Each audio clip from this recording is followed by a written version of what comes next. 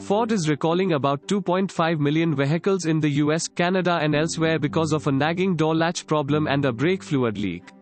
The door latch recall covers more than 2.1 million cars, SUVs and vans in the US. The latches can fail and cause the doors to open while the vehicles are moving. It's the third recall for the same problem. Ford also is recalling nearly 344,000 F-150 pickups in the US and Canada to fix a fluid leak from the brake master cylinder. The company says the problem has caused 7 low-speed crashes with 2 injuries. Thanks for listening to the latest news Suno.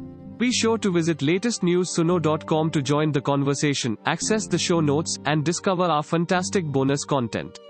Subscribe to our podcast on Spotify, iTunes or Google Podcast.